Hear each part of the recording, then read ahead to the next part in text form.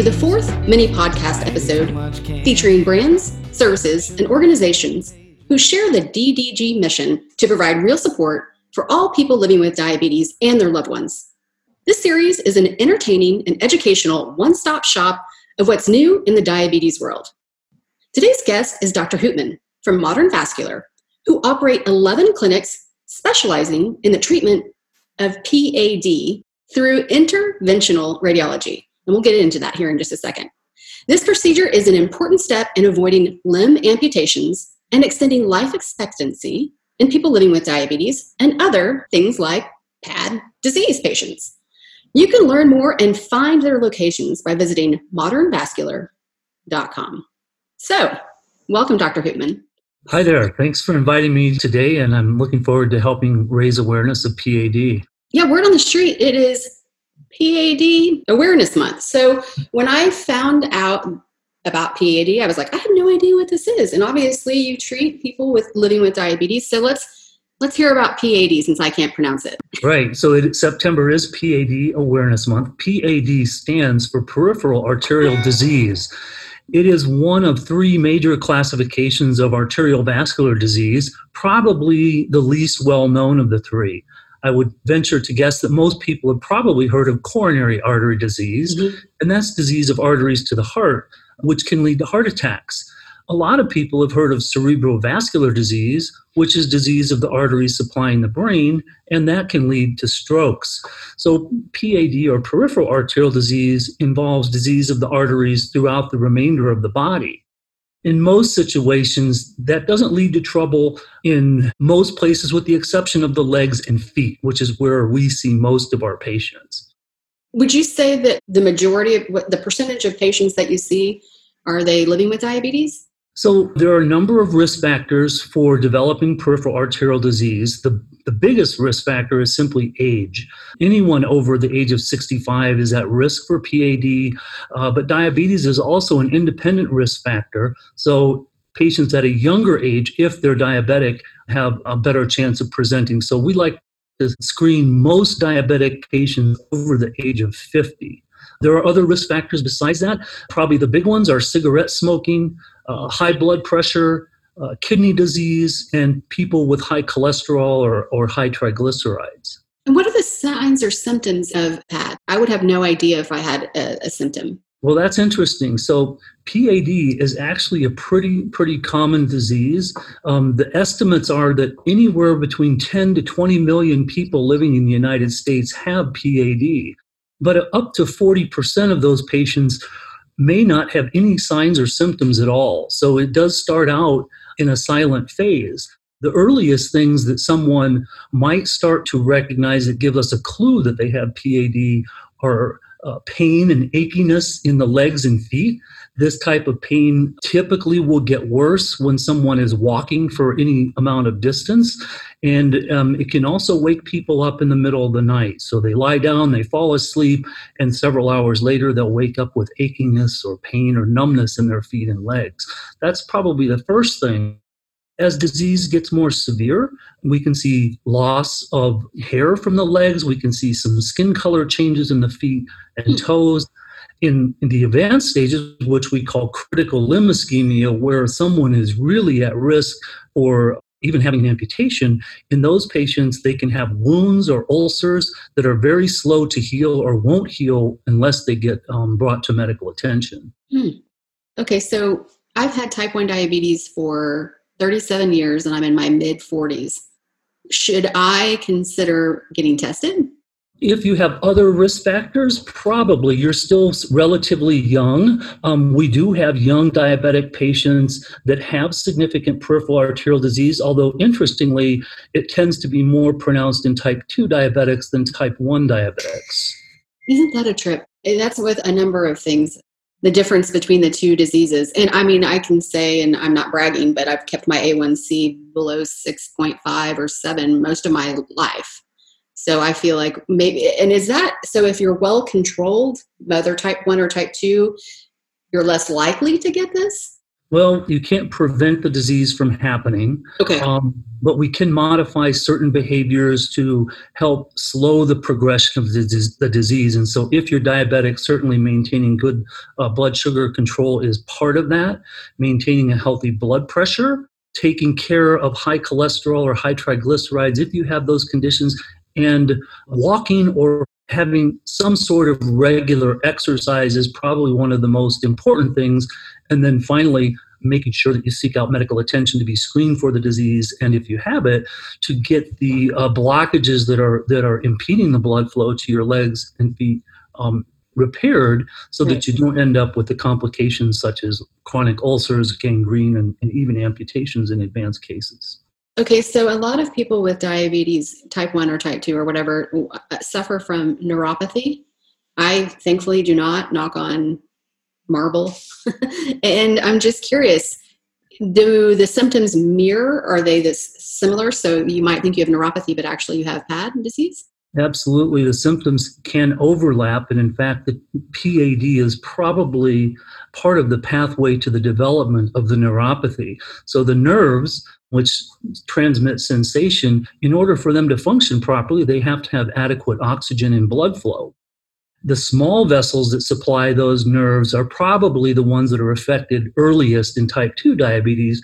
And so even though the foot might look warm and pink, those little nerves are not getting adequate blood supply because the small vessels supplying them are damaged by having the type 2 diabetes. And so because they're not getting enough oxygen, they're not sending a normal signal back to the brain. So that can manifest as strange types of neuropathic pain, like a lot of people will describe pins and needles sensation or burning pain. And more importantly, it leads to loss of sensation.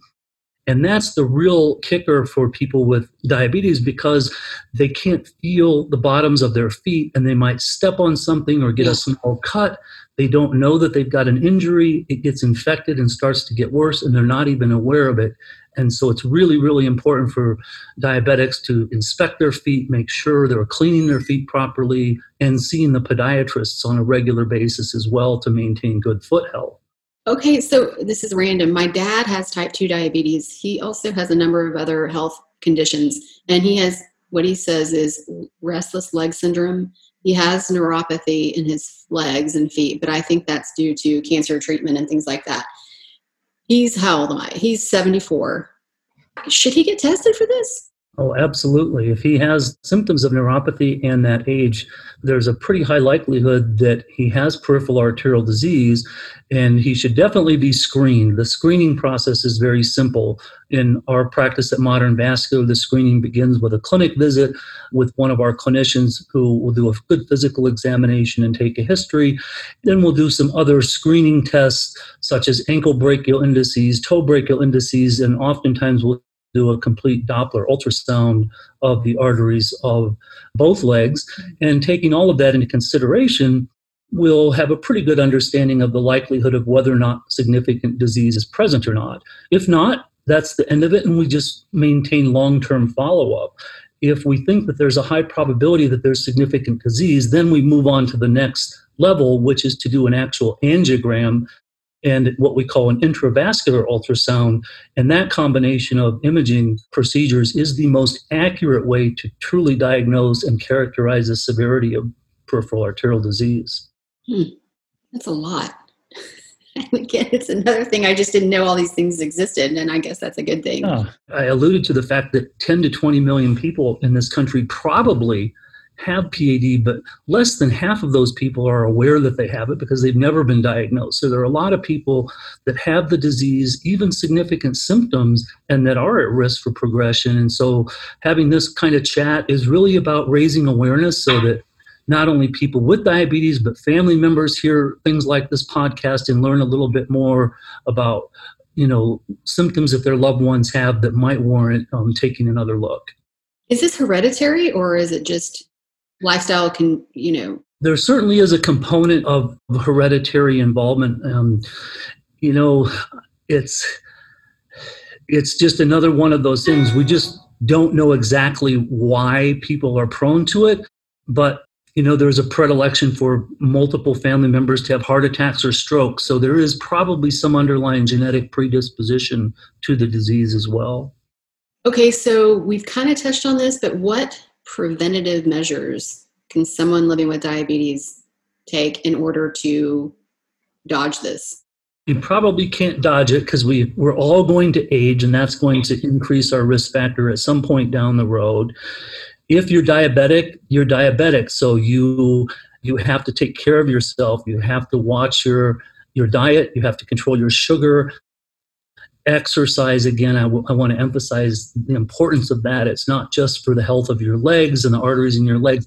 It's important for heart health, brain health, lung health, and overall longevity. So I always encourage all of my patients to take up some regular form of exercise. And for most people over the age of 65, walking is probably going to be the most consistent thing that they can do that they'll find enjoyable. So that's where we start. Some people have been sedentary for most of their life and are resistant to try it. So I try to tell them, this is like a new habit. It's like brushing your teeth. You've got to learn that at least 3 days a week, go out for intentional walking periods and do something to make it fun. Walk to a place that's pleasant, or stop and get a cup of tea or a cup of coffee somewhere along the way, so that there's a reward built into it. And after you've done it for a while, it just becomes part of the routine. And most people find it an enjoyable thing to do.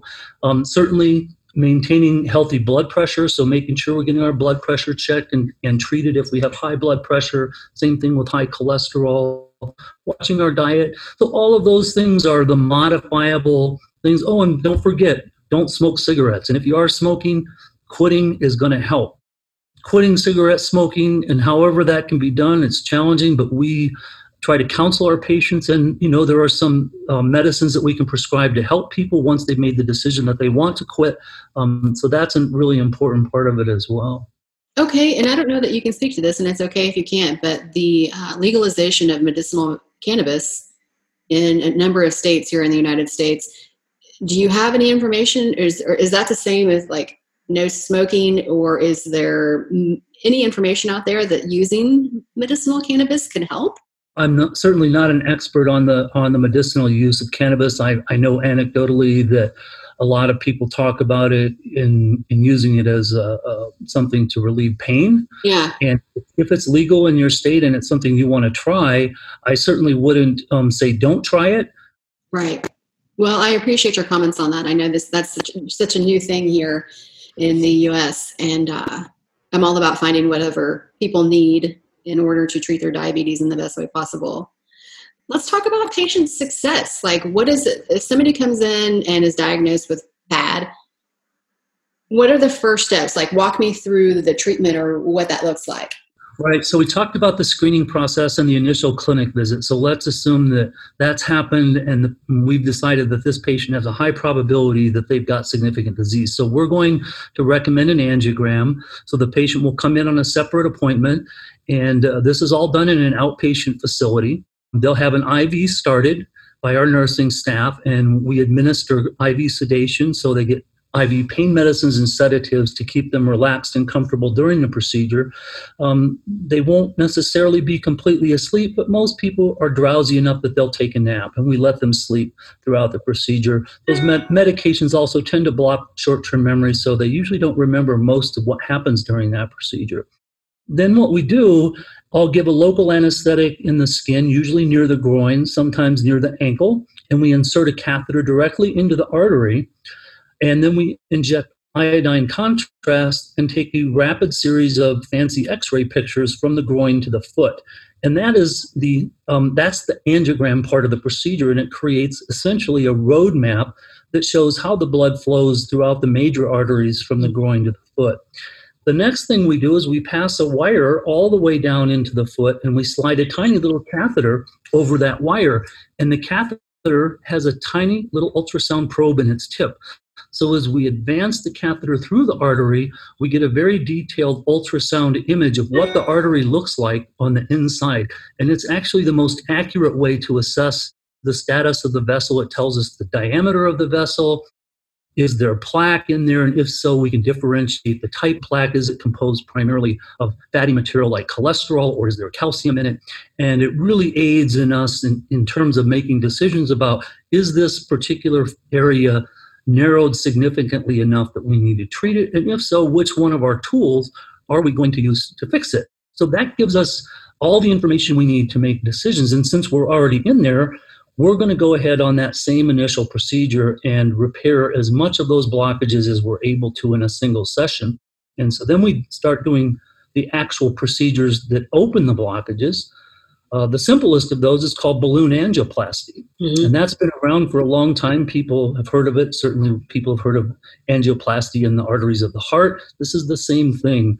The balloon is inserted in the vessel and inflated while we're watching under x-ray, and it goes to a predetermined diameter, and it helps to flatten out the plaque and stretch the artery open to a larger diameter to improve the space for the blood to flow through there. We do some other types of procedures as well. There's something called atherectomy, which is a really fancy word, but we have several different types of catheters that are basically designed to cut and or remove the plaque. And so that creates a channel through the plaque before we insert the balloon to inflate it.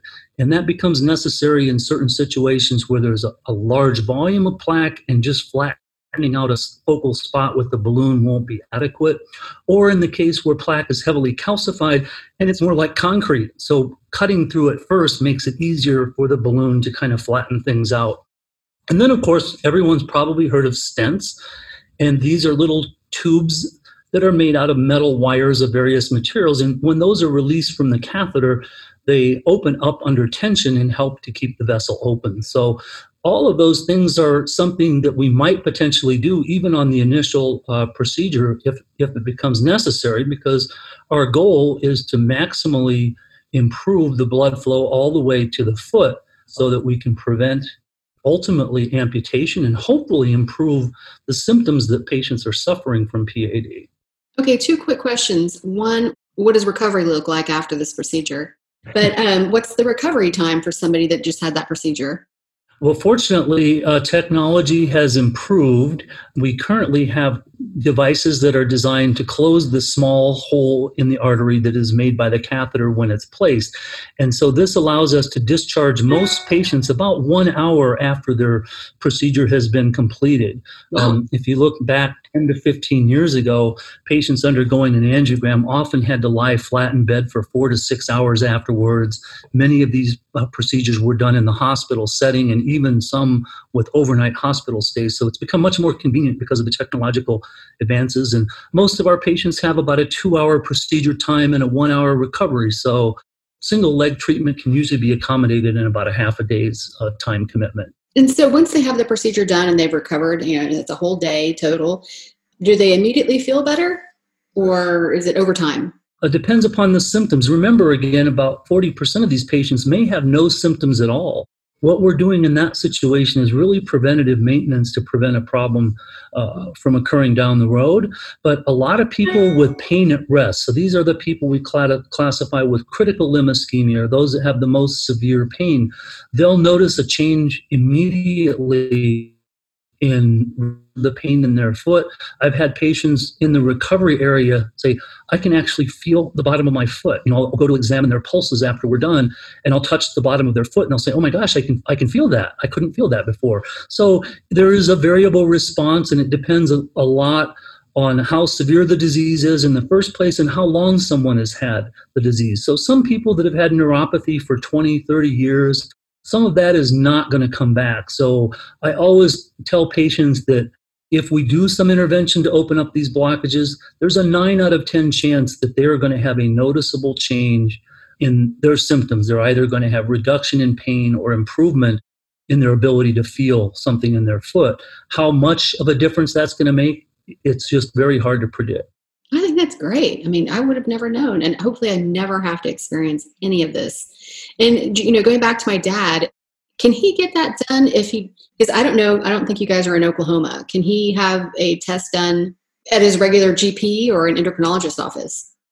I think that if those practitioners are familiar with peripheral arterial disease, they can certainly do the screening in their office, and then they could refer the patient to one of our centers, and they could be treated in, we're in 11 different facilities now all over the country and growing. So Oklahoma, we've got facilities in San Antonio, Dallas, Fort Worth. So there are some places that aren't too far from Oklahoma that he could potentially get to. Well, and I'm currently in San Antonio. I just moved here from Oklahoma City. And I got to say, in reading your bio, you went to the University of Texas, right? That's medical branch in Galveston. I did my diagnostic radiology residency there in the late 1990s. Yeehaw, Texas. That's right. No, I know San Antonio pretty well. You guys are really fortunate that Riverwalk has lots of really good restaurants, and it's a fun place to take a stroll. It is when it's not COVID time. I got to say, things are finally opening back up, and I'm really happy that, I've had one outing since February, and it was nice just to be around other people. So no doubt about that. We're all looking forward to getting back to some sort of semblance of normal. Well, anything else you want to share? Any links? If somebody's interested in learning more about PAD, and hopefully nobody has to, but I'm glad to know that these resources are available. Absolutely. Of course, the internet has all sorts of stuff out there. Some of it's good and some of it's questionable, but Modern Vascular has a pretty well-developed website, and you can go to that, modernvascular.com. And right now, what I would encourage people to do, if they do that, in the upper right-hand part of the screen, there's a Learn More tab. If you open that menu up, there's a tab down below for PAD Awareness Month. And we have a couple of upcoming live webinars later this month that people can sign up for on that link. And there's no charge. There will be several doctors participating in those webinars where they're going to talk more about the same things that I've just discussed here. And then there will be live question and answer sessions on those webinars. So check that out. The next one's coming up on Wednesday, September 23rd at 8 p.m. Eastern Standard Time. And then the following week, Sunday, September 27th at 1 p.m. And so I would encourage people to check those out if they have more interest. That's a really good place to start. I love it. Well, I'll be sure that this is also included in the show notes and things like that, because I want everybody to have the resources that they need, and preventing amputations and having better quality of life is a big deal. So I just want to say thanks for letting me participate. I think it's really important for us to work together to increase awareness of this disease, because it's not well known as some of the other major vascular diseases. And unfortunately, it's pretty common, and particularly in that diabetic patient population, that's an additional risk factor, and it does have significant downstream effects if it's not dealt with. So I think people just learning about it, and if they think that they are at risk or questioning whether or not they might be at risk, getting screened is the first step, and that's not going to hurt to do. I think that's a great piece of advice. And I will say, Dr. Hootman, I've created a new series that will launch hopefully by the end of this month, and it's called Just the Facts, Please. And it's going to be 15 to 20 minute interviews of just physicians that can speak only about, let's just say, PAD or something like that, because we all know, living with diabetes and seeing so many specialists and endocrinologists, we don't get as much time in the doctor's office as we would like. And so to just have these little pockets of, hey, this is something to think about, or if you've heard about it. Anywho, I will be sure to reach out to you again, because I appreciate your time and speaking so eloquently about PAD and life with diabetes. Thanks again for inviting me. It's been a pleasure. Diabetes, it's a daily grind, it's a daily grind, it's a daily